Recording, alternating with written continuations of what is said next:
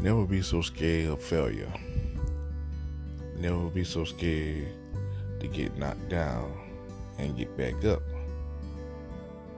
A lot of people scared to try new stuff out there, and know not gonna be success overnight.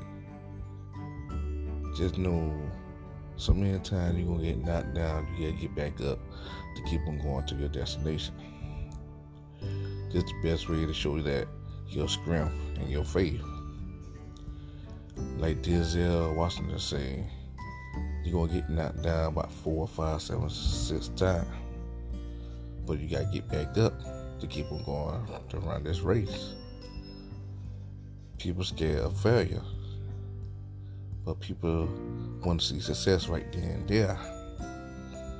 You gotta go through a lot of tests and trials to succeed where you want to be at. A lot of people scared to try, but don't be scared to try to keep on going. But in life, just the best way to show your faith at the same time. I mean, yeah, they talk about God. Yeah, they're going to talk about you, your failure. Yeah, they're going to doubt you. But, let their doubt keep on pushing you. When everybody keep on doubting you, you keep pushing forward.